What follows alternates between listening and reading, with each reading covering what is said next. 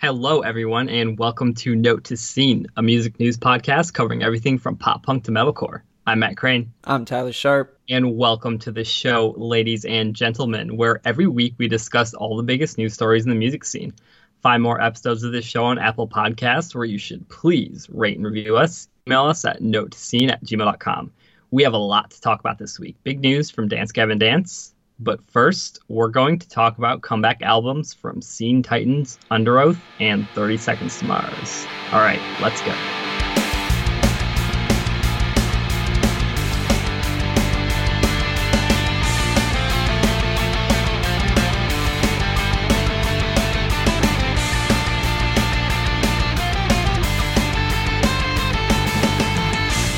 So it was crazy to find out Pure Volume is officially shutting down. Kind of an end of an era, right? Definitely. Pure Volume was important. And it's weird to think that a lot of people don't know about it who are in the scene today. Yeah, it's weird because Pure Volume was very important. You know, it was like basically like MySpace, but just for music, kind of like just the music aspect of the MySpace experience and discovering bands and all that. But like the last 10 years or so, it really hasn't been that, you know, ever since Spin Media bought it, it's been turned into a music news site. So it's like kids these days probably don't even remember what it was, but Pure Volume, you know, kind of was pre-MySpace at one point, you know, as far as blowing bands up. And it was just such a really great, awesome tool to discover new bands, you know, like so many good experiences. Like at one point, I think Greeley Estates were the most streamed band on Pure Volume. It was just a wild time where like real new attention was getting put on real new upcoming bands in a way we don't really see anymore. You know what I mean? It was like the hype was if you were new and cool, you know? Yeah, definitely. I remember buying Defying the Great Line day it came out. And in it was a stock card that just fell right out of it as soon as you opened it. And it was a sampler code where you could go to the Solid State Pure Volume page and download a 30-song sampler from all their bands that was on there. And like I came to Pure Volume more so when it was on the downslope, you know, like 2009, 2010, 2011. But that was when the metalcore cover hype was happening. Right. I remember when Crown the Empire's cover of Forever broke on Pure Volume. And I was like, holy shit, this is terrible, but it's also fantastic. Yeah, it had a few moments like that towards the end, but like it was like, you know, 03, man, 04, 05, like 05, Pure Volume was really clicking. And eventually MySpace kind of started to cannibalize it because bands were kind of like, you know, why would we really direct our fans here when we can direct them to the full MySpace experience? But like there were just cool things they would do, like Pure Volume, like they would do this thing like called Band of the Day or whatever, where they just highlight one band on their homepage. And there was this one band called Haven 21. Like no one's going to know this band. They're just like some local band from like Arizona. But I just saw them on, you know, the homepage as Band of the Day. You should check them out. They're pop punk or something. And I really loved their songs. And they were just some no-name band that no one had ever heard of. But like I had 10 songs from them that I would jam all the time. And, you know, they lasted for a year. And, you know, as it goes with local bands, they did like a last tour, if you could even call it that. And it's kind of like a Midwest tour. And because that's just what happens with these bands. They last a year and they break up. But they decided to go out with one tour. And they happened to come to where I was living at the time, which I thought was crazy. You know, this local band I found on Pure Volume.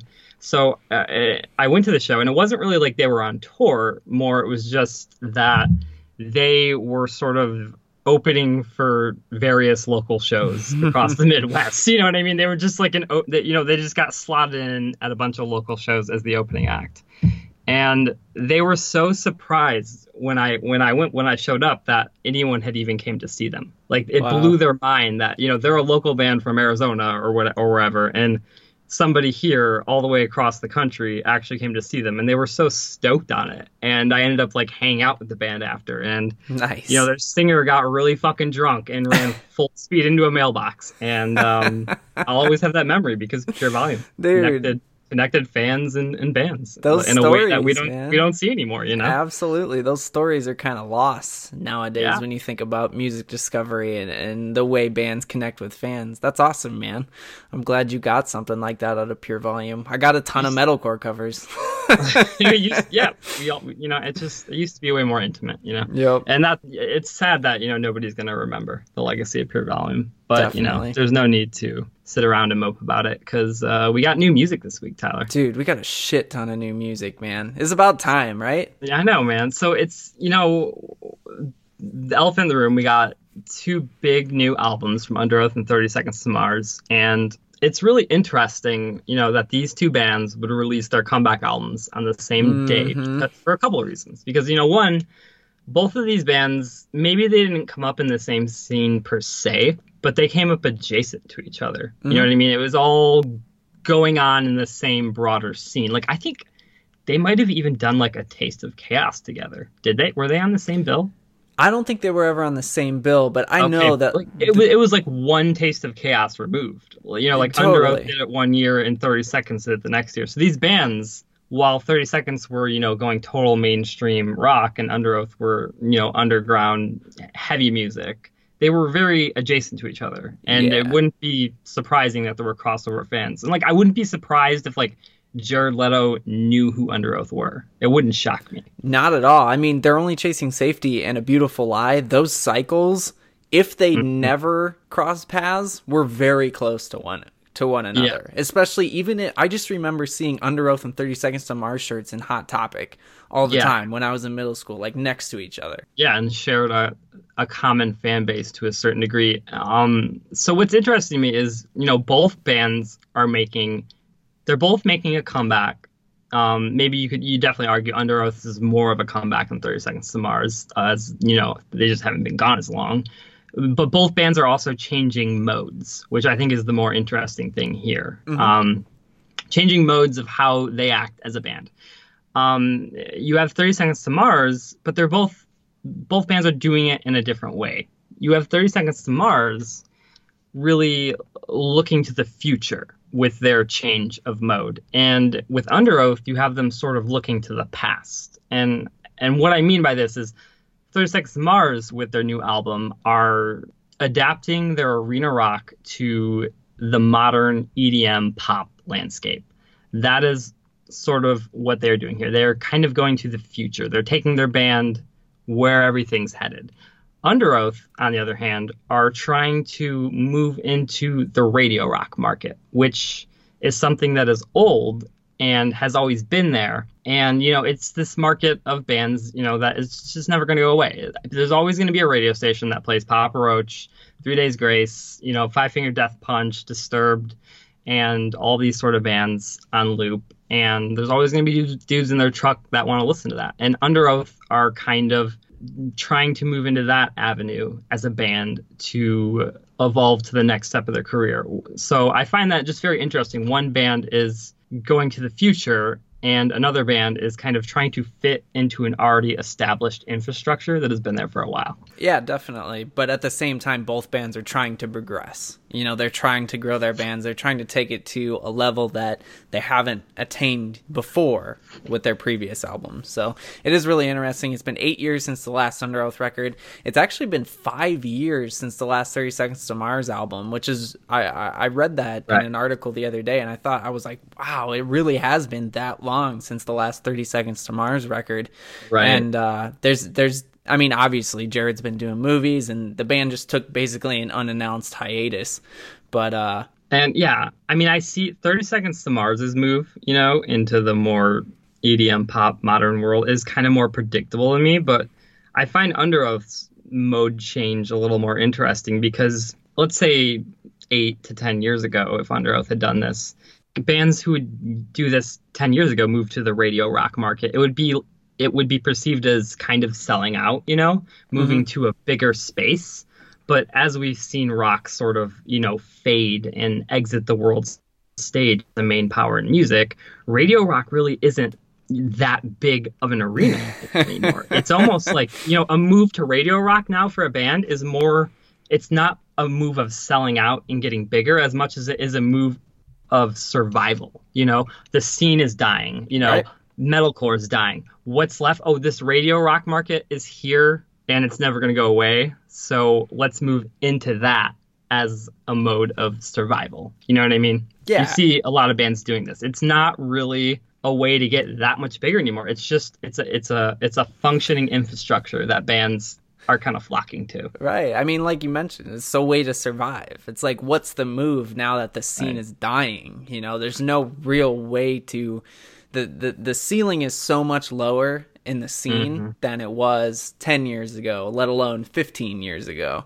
So bands are like, well, what the hell do we do now? Well, there's rock radio. And to them, you know, it's really hard for me to think that people within the industry don't see what's going on with rock as a whole. You know, like rock is last. Even the biggest bands at rock radio, 3 Days Grace, you know, Papa Roach, you know, they're not selling as many records as they used to at all. You know, but they get those singles on the charts, and it keeps them alive enough to sustain their career. Yeah, and they can keep playing big rock radio festivals, and it's sort of this weird new survival where like all of rock kind of has to flock to this area. We saw Paramore do it. You know, Paramore said straight up, we want to be an alternative format band, you know, and they chose to move into the alternative rock space, you know, with their album and take it in that direction. And, you know, we've seen tons of bands go into rock radio. The list goes on, you know. Right now, just on the top 50, we got I Prevail, A Day to Remember, Parkway Drive,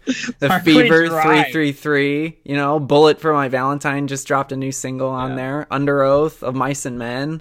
The pivots are happening because they have to. There's not really a scene left. Motionless in White, you know, A Day to Remember, obviously. So we've seen, it's just, they're all Pierce the Veil even, you know, we've seen Bring Me the Horizon too. We keep seeing bands trying to do this because it's just kind of where rock survives now. What it comes down to, and this is what we're going to get into with both of these albums, how effective is the pivot? How effective is the rebrand? Because that's what it comes down to. And really, the only band who has done it right so far from the scene is Bring Me the Horizon. They're really the only band who has made a true pivot, a true rebrand, and has been able to fully capitalize on new sound, new fan, and continue to grow their band bigger than it ever has been. Whereas like I Prevail have slipped into the rock radio market and succeeded there, but they're going to be stuck there. Bring Me have actually maybe created something new. Okay, so let's move on and start talking about these albums. Okay, so Under Oath released their first new album in 8 years, Erase Me. Tyler Sharp. I know you got a lot of thoughts on this one, my man. This is Tyler's favorite band of all time, period, for anyone who doesn't know. I guess let's just give me your nutshell where you are with this album, and I'll kind of give you mine too, and then we'll go through all the dirty details here, my man. Cool. They're thankfully, and this comes with the utmost relief you could possibly imagine, there is a lot on this album that I genuinely enjoy. There is also a notable amount that I do not. It is far from a perfect record. Do I think that it will damage Under Oath's legacy? No. I think there are a lot of redeemable qualities on this album, and depending on where these songs actually line up once they are get their full pushes and the cycle comes to a close within the next year or 2 years, we'll see what the next step is going to warrant. But like I said, there's a lot that I do like. Altogether, I'm at a 7 out of 10 for this record. What about you, Matt? That's a pretty good score. I am at an interesting place with this album. So, okay. You know, I wasn't the biggest fan of the singles. You know, I've come a little more around on My Teeth. I think that's a pretty good song. I don't like Rapture still. But, you know, to me, Under Oath albums, there's this like trend I've noticed in them. And it's sort of that ever since They're Only Chasing Safety came out, which let's just stop this fight right here and let's just get this on paper. To me, that is the perfect album. That is the perfect Under Oath album. Tyler is, you are of the, I'm going to let you say it. Define the Great Line. You are very wrong. Although, I mean, Chasing Safety is a near perfect record. Doesn't touch Define. Just got to get that out there, that Tyler and I are on completely different sides of this duality of album argument. But to me, Chasing Safety was the perfect record. And the band, ever since then, have been losing melody, is the key trend I've noticed. Like, Chasing Safety was very melodic. Define the Great Line sacrificed a lot of melody for a lot more harder moments, but I still really like that record. I think it's a really good record. Lost in the Sound, we sacrifice even more melody, and it just started to get boring to me at that point. And then we end up at Disambiguation, where there's no melody at all. I mean, it's hard to call that music. It's you know what I mean? It's just a wall of noise hitting you at all times, and it's an impressive technical feat, but it's just, it doesn't really sound good. I don't really enjoy the listening experience unless I'm looking at it at a technical level. That record to me is it's like they suck all the melody out.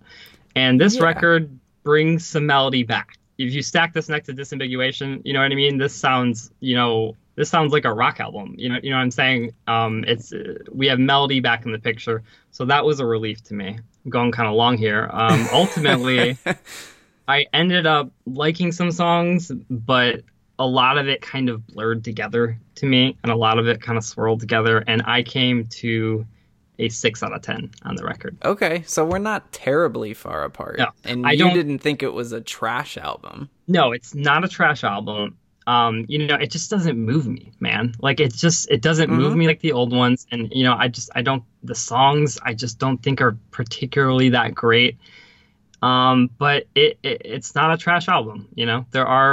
It's a decent album. 6 out of 10 to me is a decent score. I think it's a fair one. So it's interesting you bring up the comparison to Disambiguation. The angle, as far as narrative goes around Erase Me, is that this is just the rock version of Disambiguation. Would you agree with that? Yeah, I could kind of see that, because you got kind of some of the similar tones. It's just dark. Like the doominess, right? I call it sometimes like ancient Egypt core, where like, you know what I mean? You can just see like black and white pyramids in the background as they're playing, kind of, like You Bored Alive did it with Hounds of Anubis. That some of that doominess, it carries over, but they've melodicized it, on this record, if that's a word. Totally. You compare like the pyramids of Egypt and the doominess to it. I mean, they have a single called Rapture. This sound is kind of supposed to embody some sort of grander notion, like this grand scheme of things. And I think these songs accomplish that. The choruses are still really big. Whether or not they always deliver is certainly debatable. But I think songs such as Bloodlust, I Hate It, Hold Your Breath, the outro to No Frame, and In Motion all have choruses that are fucking massive. And then you go to Rapture, which is more like, we'll say the Avenged Sevenfold riff song. And the hook there is really interesting because the chorus is kind of split up into two different sections. But I think it's a solid hook. What's weird and what's really interesting to me is that it doesn't soar like your Bloodlust chorus, like your I Hate It chorus, like your Hold Your Breath chorus. It's really more subdued in a way that obviously is just checking a box for rock radio. And I fucking hate that.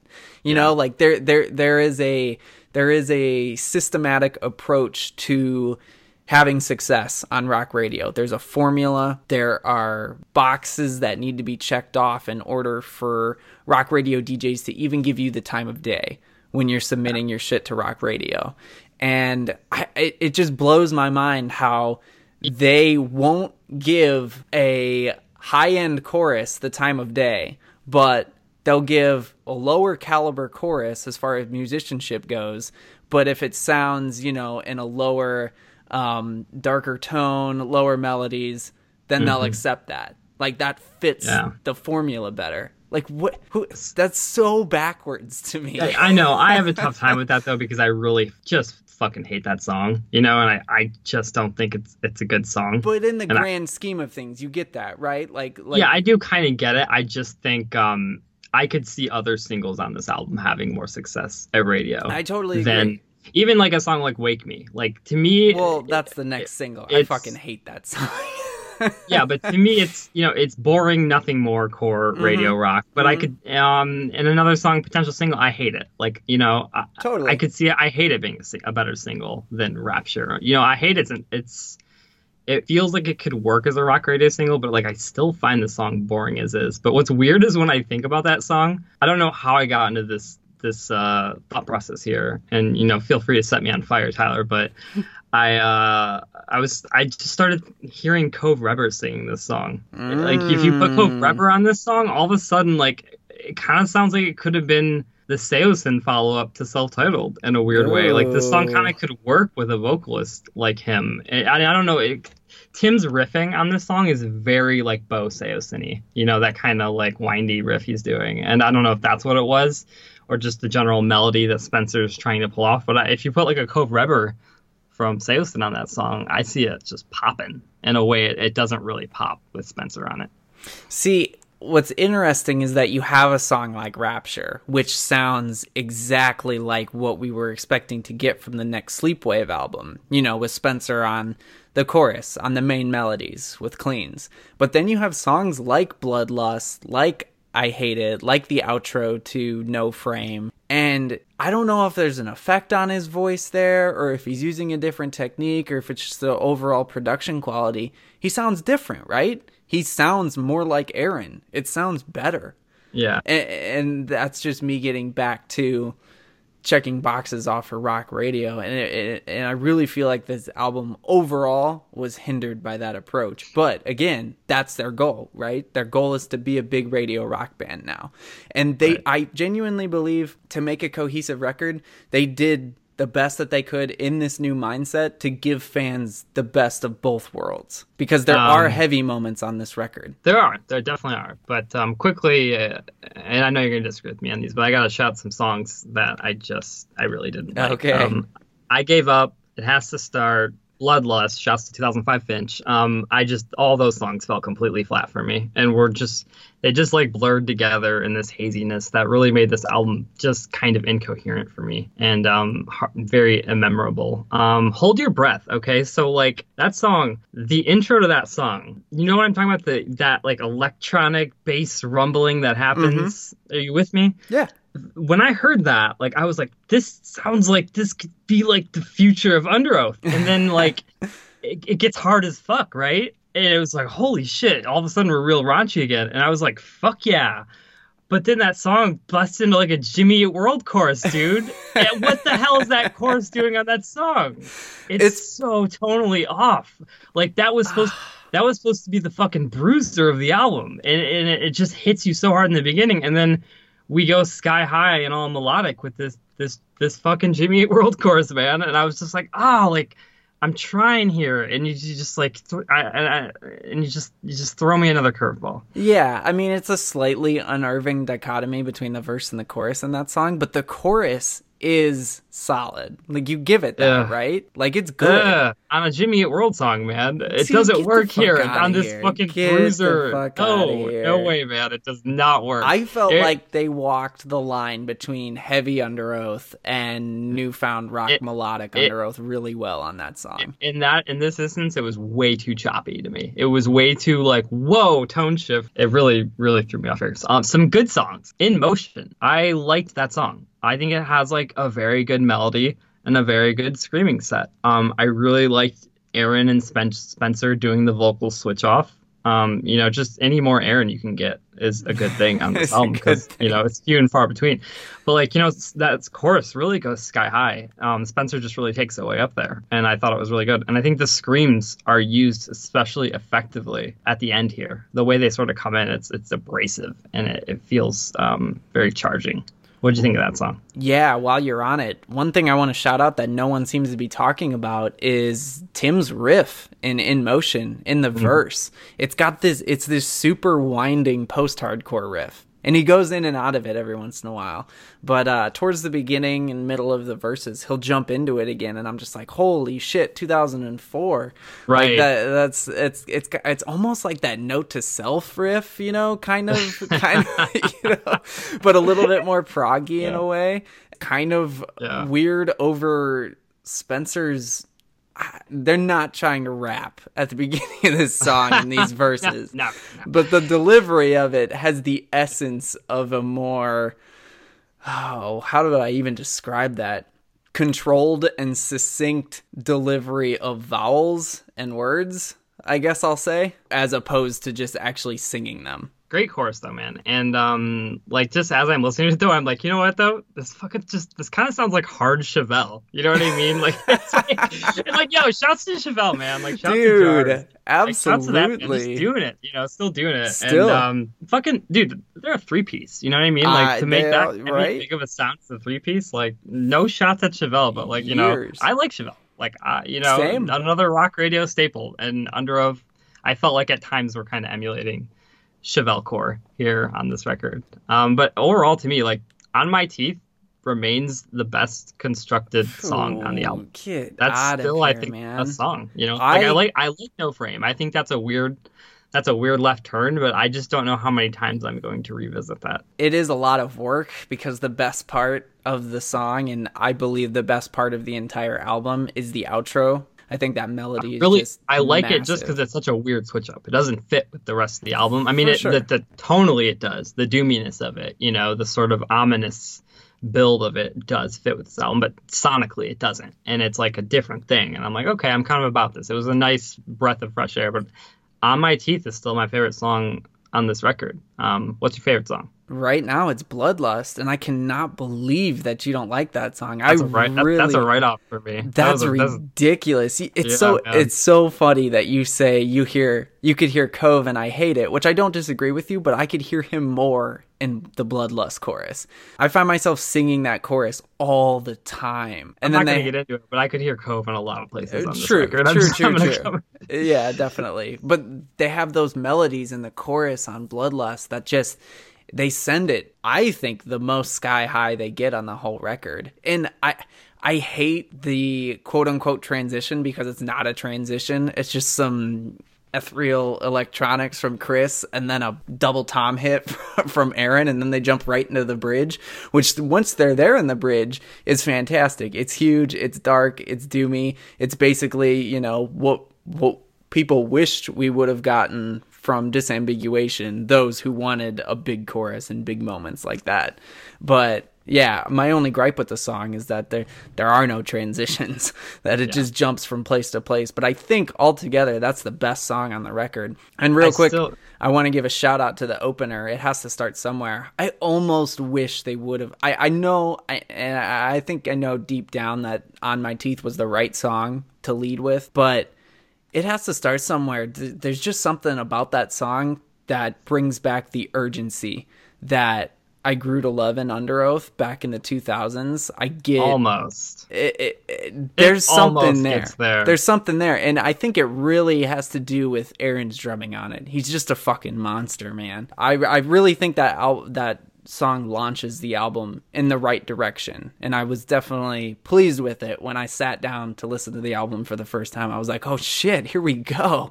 And then we get into Rapture and On My Teeth. We're like, well, maybe not. And then my two least favorite songs on the record, Wake Me and Sync With You. Wake Me is obviously the second rock song. I would not be surprised if that's the song that they go for next. It's the song that got added to New Music Friday on Spotify when the album dropped this past week. And Sync With You is just, I think, a genuinely bad song.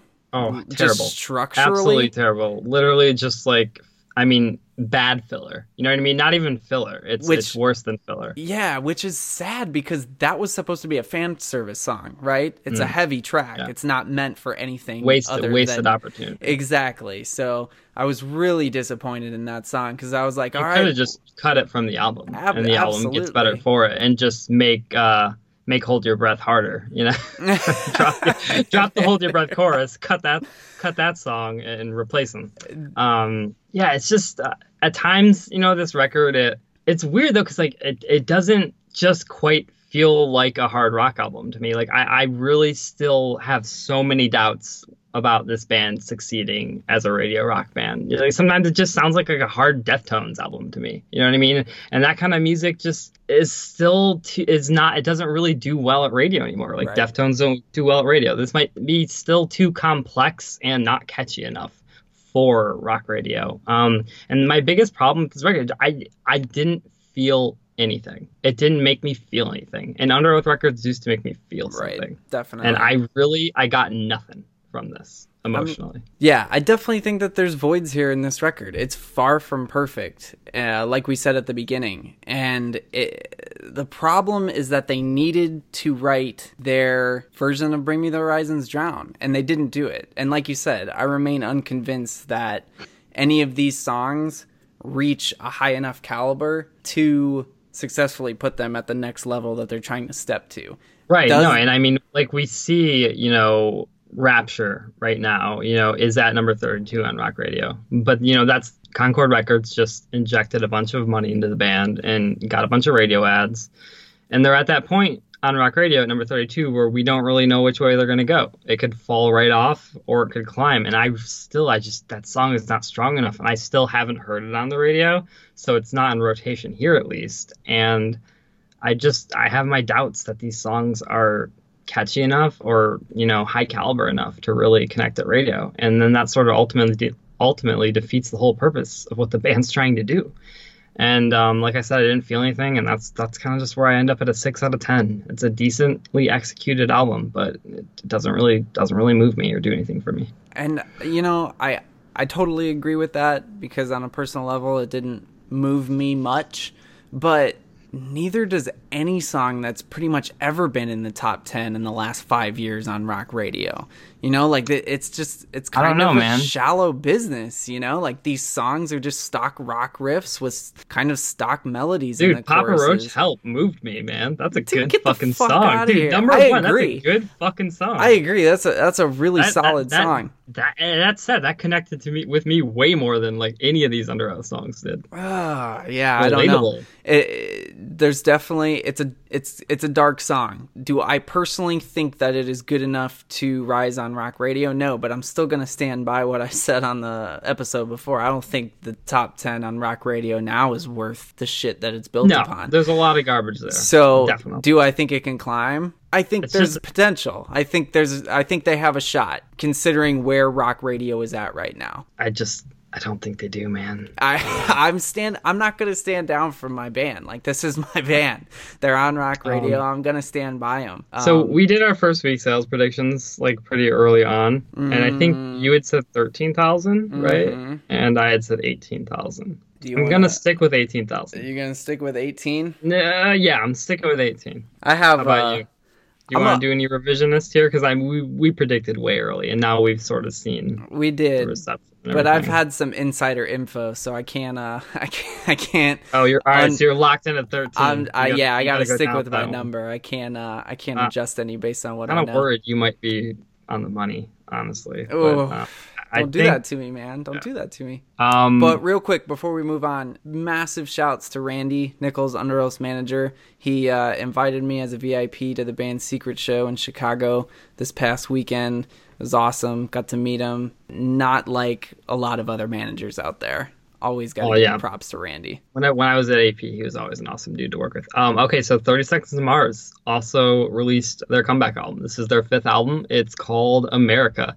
Did you notice it's kind of interesting thing they did, which I thought was pretty cool with their album art. Did you notice how when you buy the album, the album art is just a series of words, and when you buy the album, you can pick your own words to put on the cover of the album. Yeah, I thought that was cool. It was cool. Or I saw a really funny one, which I was just fucking cracking up, where somebody who had bought the album and the band retweeted it, they made their cover just ranking the band's discography. I was like, that's so meta and awesome.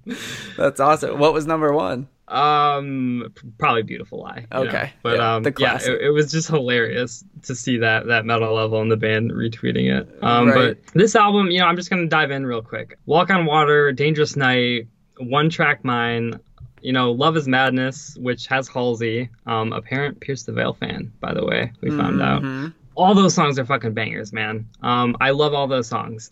And Rescue Me, to me, is the best song on this album, America.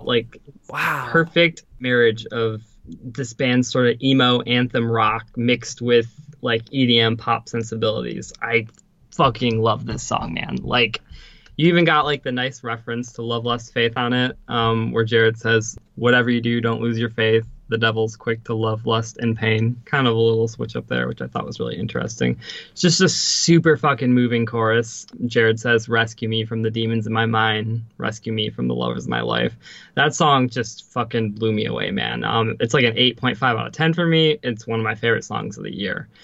That's the first half of the record right there. And I was just like, holy shit. And then something happens, man. The second half of this record runs out of gas. Like, as soon as you get to the second half, it slows down, and there's nothing remarkable or good left, and the band sort of just get back to playing Bad U2. So that's my take on it. Where are you at with this record? Bad U2. I'm glad we are on the same page for the second half of this record, man. Yeah, it was like, what happened? Like, it was just like they ran out of gas, man. Like, my first listen through from track number 7, Great Wide Open, to number 9, Dawn Will Rise, I didn't even notice that the songs had changed. Yeah, I thought I was still listening to the same song. Hilarious. So yeah, I mean, obviously they picked the right singles, that's for sure. Walk on Water, we talked about, was the unexpected sports anthem of 2017. Low Key, Dangerous Night, banger. I didn't think it was a 9 out of 10 track. I think it was an 8 out of 10 ish. I've grown to like it a little more.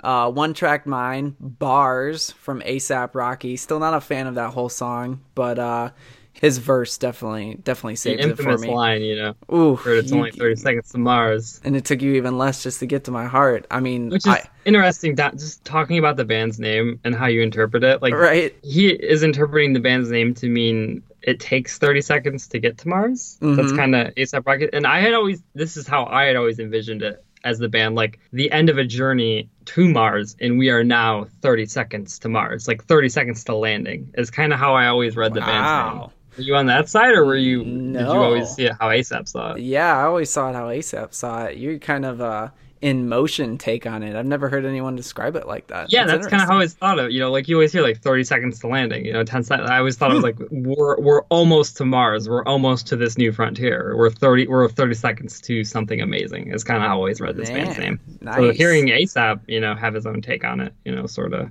was cool to hear. You're out there unpacking the band names, man. So yeah. What's the meaning of your band name, yo? Shouts to all you young journalists out there. Keep hustling. Love is Madness. I gotta be honest, I was disappointed. I wanted more from a Halsey feature on a 30 Seconds to Mars song. I get it, you know. Hey, man, it's better than Him and I. I don't know. I don't know if it's better than Him and I. You know, man. I despise that song, and I'm not sure if this can live up to even that caliber. So pretty disappointed in that. Great Wide Open, I'm pretty sure is just a cover of a worship song.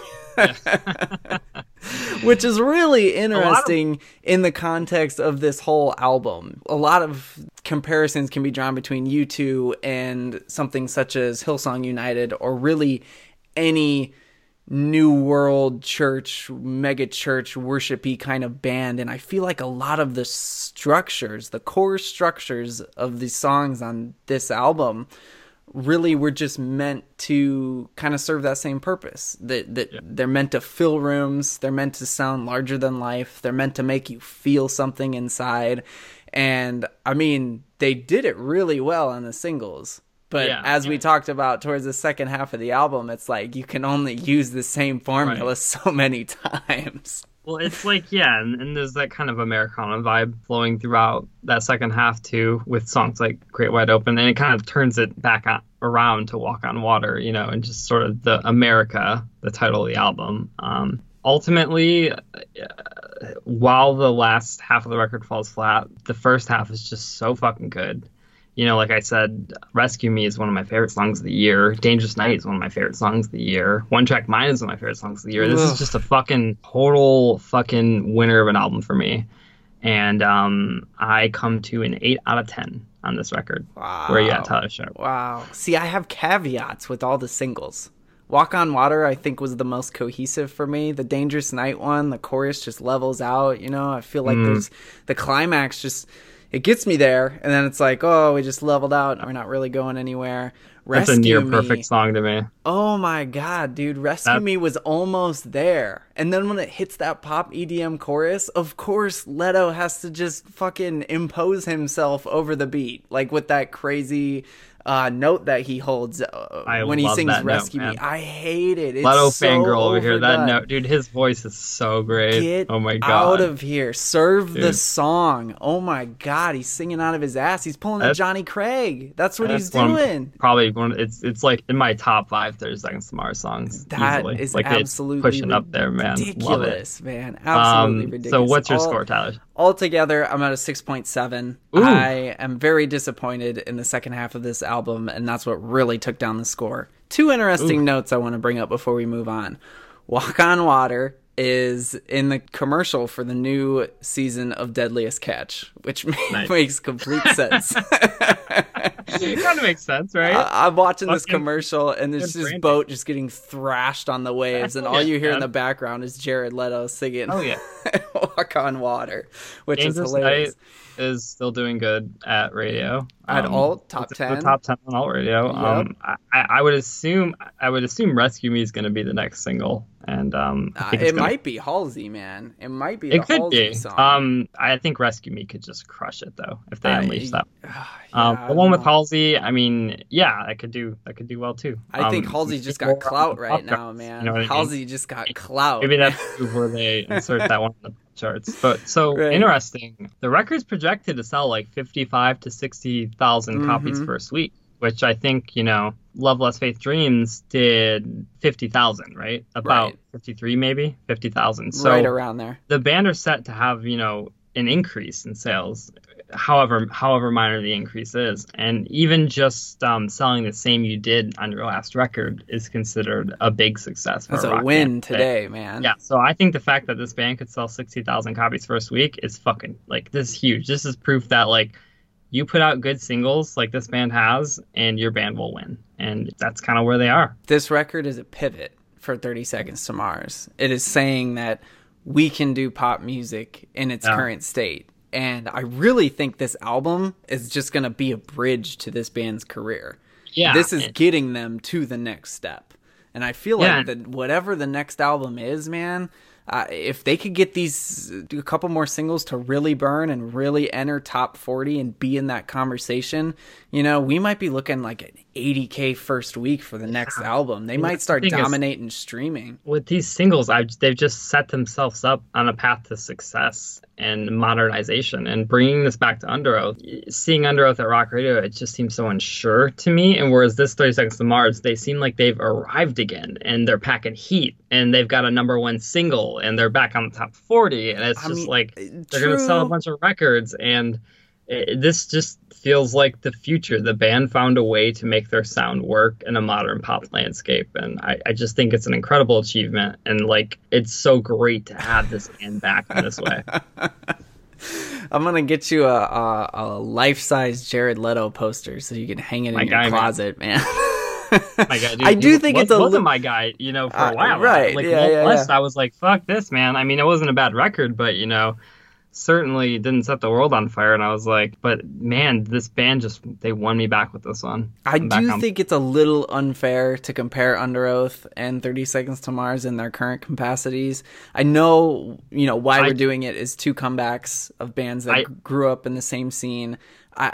They're aiming for 2 different things here. That's what it comes down to. I just think one band achieved what they were aiming for and one band really hasn't. And probably won't. Well, we're gonna have to wait and see. And I've got my personal hope in Underoath that Rapture's gonna climb, that Wake Me can do something as a single if they decide to push it. I hope it's Bloodlust.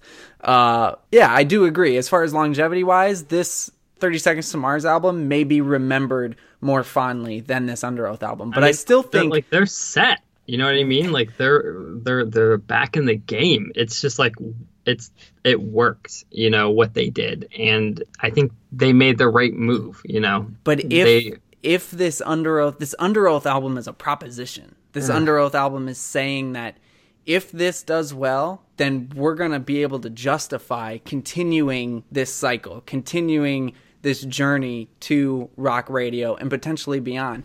I'm not going to lie. This is going to come way out of left field, man. But when I saw them at that secret show in Chicago, they've got their floor toms on there, and they played No Frame. And Chris sometimes beat on the floor tom. Tim sometimes beats on the floor toms. But Tim was playing a keyboard. Spencer was playing a keyboard. Chris was on his keyboards. And this band is one pivot away, and I'm kind of throwing up in my mouth by saying this, but it's close to Imagine Dragons down the line. You know, like if they could get some sort of song, some sort of momentum in some different lanes outside of rock radio and write songs that are necessary to pivot that way, it's possible. You know what like the that problem band is, though, can man? do it. You know what the problem is? They don't have the songs. They're not on this record. Right now. But this record is a proposition saying that, like I said, if it justifies the next cycle, those songs could be on the next cycle. I don't see Come on, man. You got to get, this is the only, if this album, oh my gosh, I'm fighting very hard for this album right now. I mean, I would have liked to see Under Oath do something like 30 Seconds to Mars, where they made something new and creative and flipped the script. I think these songs are creative for rock radio. This is, to me, it's that Under Oath record is just them constraining themselves to a past, looking to the past and constraining themselves to something that has existed forever. Whereas I think they could have made something really new and innovative. You gotta look back to go forward, man. They're trying to establish themselves here on this record. Once they're established, they'll have more ground, more footing to be able to do more things in the future. You gotta start looking like a couple steps ahead. Like, this is a chess game, right? What are you gonna do 3 to 4 steps down the line? If they could just get some footing with this album, who knows what could happen on the next few cycles? But then if none of the singles connect, the album bombs. Come on, man. Why you gotta go there? Come on. That's just what I see happening. I don't want it to happen, but the music's just not there. We'll get first week numbers for next episode. We'll see. We will. And we will see how the singles do. But we could argue about this all day, Tyler, but I think we should move on to our next story. All right. Dance Gavin Dance released a new single. It's called Midnight Crusade from the band's 8th album. Holy shit, their 8th album. Mm-hmm. Artificial Selection. Their 8th album on Rise Records. They've never been on a different label. On the same fucking record label, which is cool. Tyler Sharp, what do you think of this song? I was so impressed by this song. I was just so happy with this song. Like, I had high hopes for this lead single, and I still have high hopes for this album. I am shocked, Tyler Sharp, that you love this song. Are you shocked, man? Are you really shocked? I'm just like, holy shit, I fell out of my chair. This band just keeps putting out bangers. Like, I cannot give enough shouts to Will Swan, the riff master. Like, that dude has just got it on lock. I don't know if this band could write a bad song at this point. Shouts to Tillian at the disco too. I mean, absolutely, right? Like, his look in this music video is a mood, man. Yeah, dude. Like, he's like, I'm Brendan too, man. Homie's got it going on. Interesting. First beginning of the song, intro, we got Tillian in a very raspy atmosphere and his delivery. I thought that was really interesting because we don't, when you think of Tillian, you just automatically like, oh, super high end, super clean with this sheen. And I obviously it was on purpose to make him sound a little raspier. I like it. I really like it. It gave it a little bit of an edge. I think the chorus, holy shit, man. The hook is ridiculous. And when he says, so there's a pre-chorus, he says, you're salty, can't fault you, I'm numb to the rhythm that guides you, take all your confetti away. And then it's building as he says that. And then when it drops, he says, I know, with a bunch of gusto behind himself. And I instantly took that as a nod to Lemon Meringue Tie when Johnny's repeating himself in that chorus. And he's just fucking belting those words out. That just took me right back to it. And I was like, holy shit, man. 8 albums later, we're coming full circle. I sing this song all the time. I've listened to it probably somewhere between 20 and 30 times since it's come out. And I'm about it. Dance Gavin Dance. What's your score, Tyler? I'm at a 8.5 out of 10. Nice. Yeah.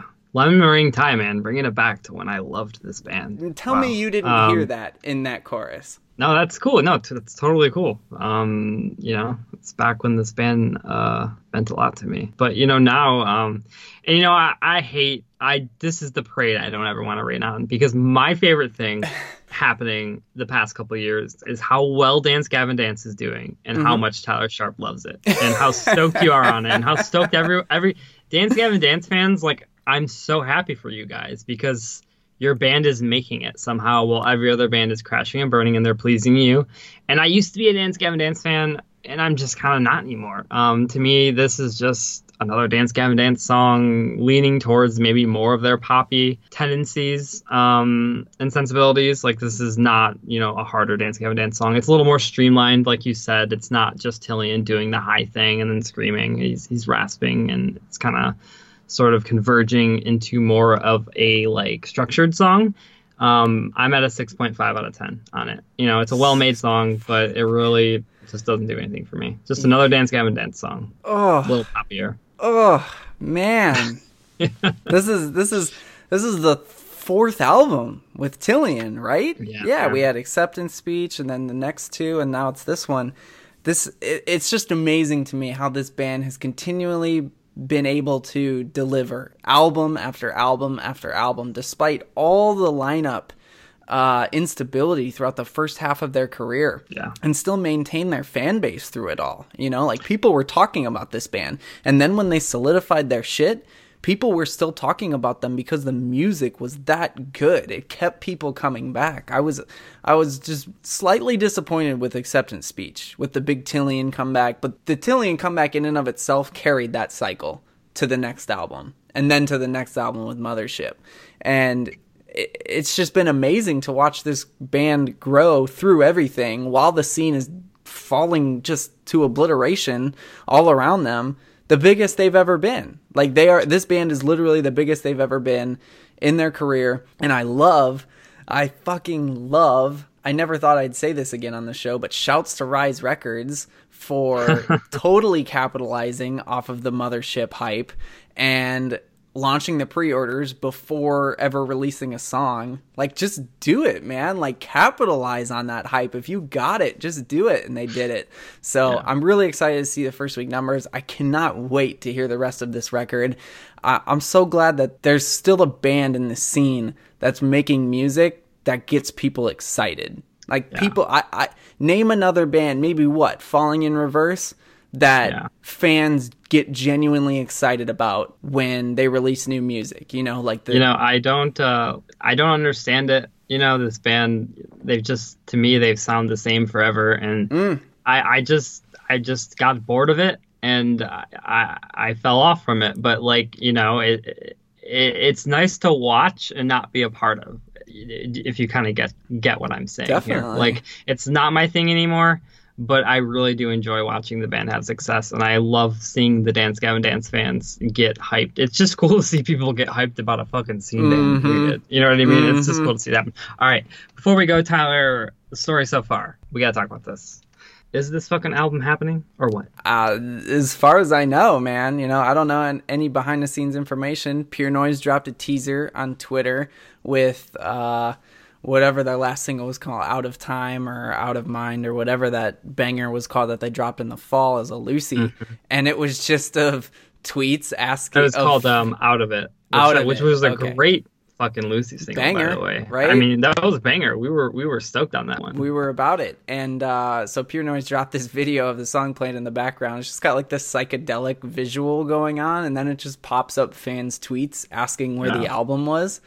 So they're teasing. I mean, long story short, they're teasing here. Totally. And, the album's coming. Which is busy. This would be their first album since 2015, the self-titled record. 3 years, man. That's great. It just feels like forever, man. It has. Yes. And it's getting to the point where, like, this could be huge. I really do feel like people are waiting for this. Like, it's kind of becoming a meme at this point. Like, where the fuck is the story so far record? Right, you know what I mean? It's a meme. So it's going to be interesting whether or not they've managed the gap well enough. Did they take it too far, pull a Pierce the Veil, or did they manage it just right and say go for a I don't know, maybe a 30 Seconds to Mars, you know? Yeah. Like, did they manage the gap right? That's what it comes down to. Is this the pop punk band that gets the pass from hardcore bands? Oh, Are they no, the one? yeah. I mean, Parker wishes, when all the hardcore right? bands meet up and have their commune, is Parker this the wishes band that gets he the wears pass? a fucking down presser cut off and all. Oh my god! Don't even get me started on that, Matt. Don't even go there right now because I'm about to. They're go the band off. though, right? They're the ones they get the pass, right? I mean, because Parker has a hardcore band that he plays in outside of his story so far. Like, it's just I can't go there right now. I can't. I'm about to go off, man. Yeah, well, like you said though, it'll there. be interesting to see, you know, if they've waited too long or not. I kind of don't think they have because I feel palpable hype out there, and it's just a matter of what they come back with. And like out of it was a great signal. You know what I'm saying? Like that song, I don't that amazing pre-chorus, that was a. You know what I mean? I don't That's a know. great Can they signal top that they that could come back song? with Can they top with it? better songs. Oh yeah, totally. I mean, Can they? They've done better than it before. Totally, they can totally top that. Yeah, song. they have done better before, but self-titled was ultimately a bit of a disappointment. I feel like that album has aged well, but right off the bat, I like songs off that record though, and you know I liked the lead single. What was it called? Nerve. Yeah. You know, it was a bit of a disappointment, but I think they could come back. We'll see. It'll be interesting. I'm excited to talk about it. We got another scene band we could talk about. That's definitely gonna be a lead story when it happens. Oh, absolutely. So we will see you then, people. But that is it for the show this week, everyone. Thank you so much for listening.